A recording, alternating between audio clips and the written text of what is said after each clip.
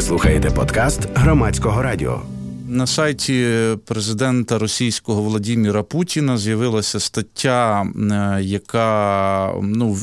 в якій багато йдеться про спільність російського українського народів. Вона називається «Про історичну єдність росіян та українців». І кожен раз, коли таке щось зринає, особливо там за цими кордонами, особисто в мене є запитання, чи маємо ми це проговорювати, чи маю я тут зараз в ефірі про це говорити і тим самим поширювати інформацію про це, так, і залучати, мабуть, інтригувати велику кількість людей, які це підуть читати, і невідомо, що з цього винесуть. Історик Кирило Галушко із нами на зв'язку. Він координатор громадського просвітницького проєкту «Лікбез. Історичний фронт», упорядник 10-томної популярної історії України «Історія без цензури». Пане Кириле, вітаю. Вітаю вас. Ви, вочевидь, уже теж проглянули, принаймні частково, не знаю, чи вам це все треба... принаймні, історичну частину до незалежності я проглянув. От я не знаю, я не мушу з вами радитись, бо ви мені не редактор, так би мовити, чи маємо ми про це говорити, але от як із істориком, от ви, історики, між собою це будете дискутувати і якось на це реагувати? Справа в тому, що дискусії між істориками відбуваються з приводу тих проблем, які є спірними для істориків. В принципі, це могло би бути теоретично чи гіпотетично якоюсь дискусією українських та російських істориків, але якщо говорити про середовище українських істориків, говорити про це треба, аби зайвий раз нагадати чи сказати людям про те, які застарілі історичні схеми і концепції застосовує та людина, яка пише за Володимира Володимировича його історичні тексти. Бо ми вже знаємо його практику, як описати історію Другої світової війни, від чого ридають всі фахівці з історії Другої світової війни. А тут він вийшов на благодатне поле, де українські історики можуть по ньому пройтися так, ласкаво, але нищівно. На що ви звернули увагу в цьому опусі, даруйте? Я звернув увагу... Тобто, чи є якісь нові тут маніпуляції там і фейки, які не були відомі раніше? Ні, нічого нового немає. Ця концепція склалася ще у 2012 році, за 2 роки до агресії російської в бік України. Якщо ви пригадуєте, у нас був міністр освіти Табачник, який розповідав нам про спільну історію.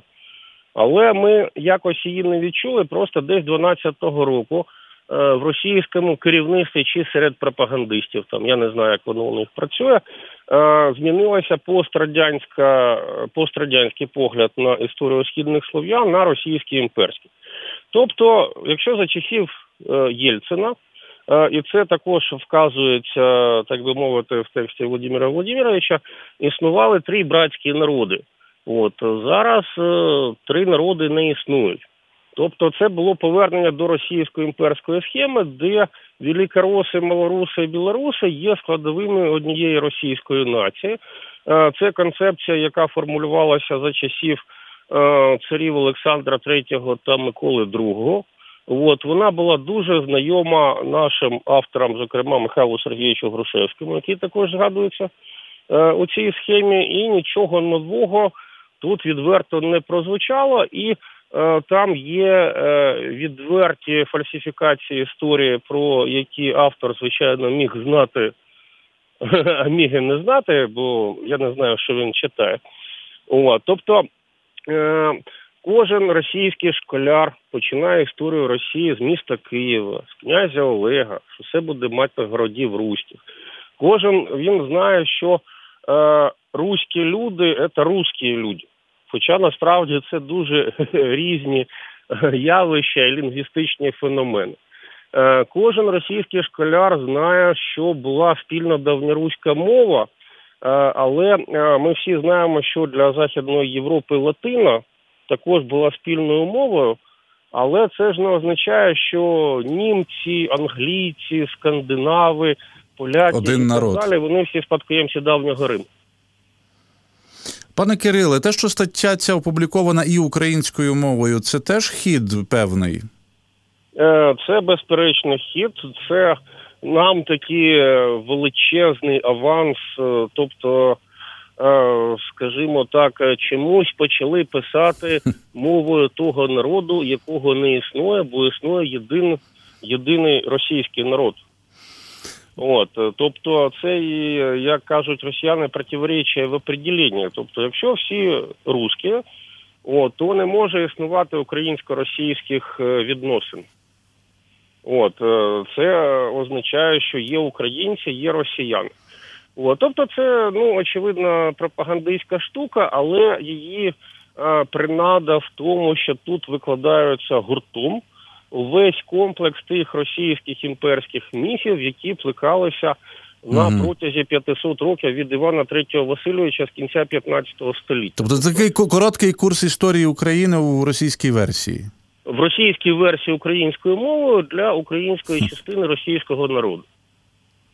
Тобто тут можна насолоджуватися. Я думаю, що ближче тиждень серед моїх колег-істориків буде величезне свято, коли вони будуть це громити вщент. Так, ваш колега Сергій Громенко вже пише, що Путін – головний українізатор Росії, вперше на сайті Кремля текст українською мовою.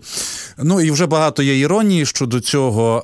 Пане Кириле, чи мав би на таке якось реагувати український президент і, не знаю, на своєму сайті опублікувати теж якусь версію історії Росії, може і російською мовою, навіть для росіян.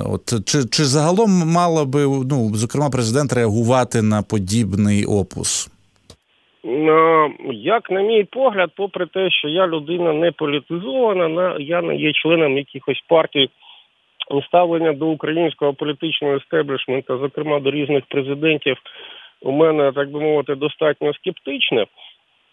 Але тут нам, так би мовити, сусідня країна написала таку біографію, яка виключає наш державний суверенітет. А якщо у нас президент є гарантом Конституції, в якій вказано, що Україна є суверенною державою українського народу, то йому, відповідно, треба на це реагувати. Самому чи з допомогою істориків бажано? Бажано за допомогою істориків, оскільки я невеликий фахівець біографії нинішнього президента, але мені здається, що освіта в нього не історична, і йому було б варто звернутися до фахівців. Причому я не кажу про таких людей, як я, є така державна установа Український інститут національної пам'яті, який концептуалізує політику держави в царині історії. І там є достатньо кваліфікованих спеціалістів, фахівців, які би на кожен пункт, так би мовити, чи тезу статті Путіна дали би цілком кваліфіковану відповідь, спираючись на сучасні досягнення історичної науки останніх десятиліть, які навряд чи хтось заперечить. Пане Кириле, дякую вам. Коротка у нас розмова в межах сьогоднішньої програми. Історик і координатор громадського просвітницького проєкту «Лікбез. Історичний фронт», упорядник 10-томної популярної історії України «Історія без цензури» Кирило Галушко був із нами на зв'язку. Ви слухали подкаст Громадського радіо.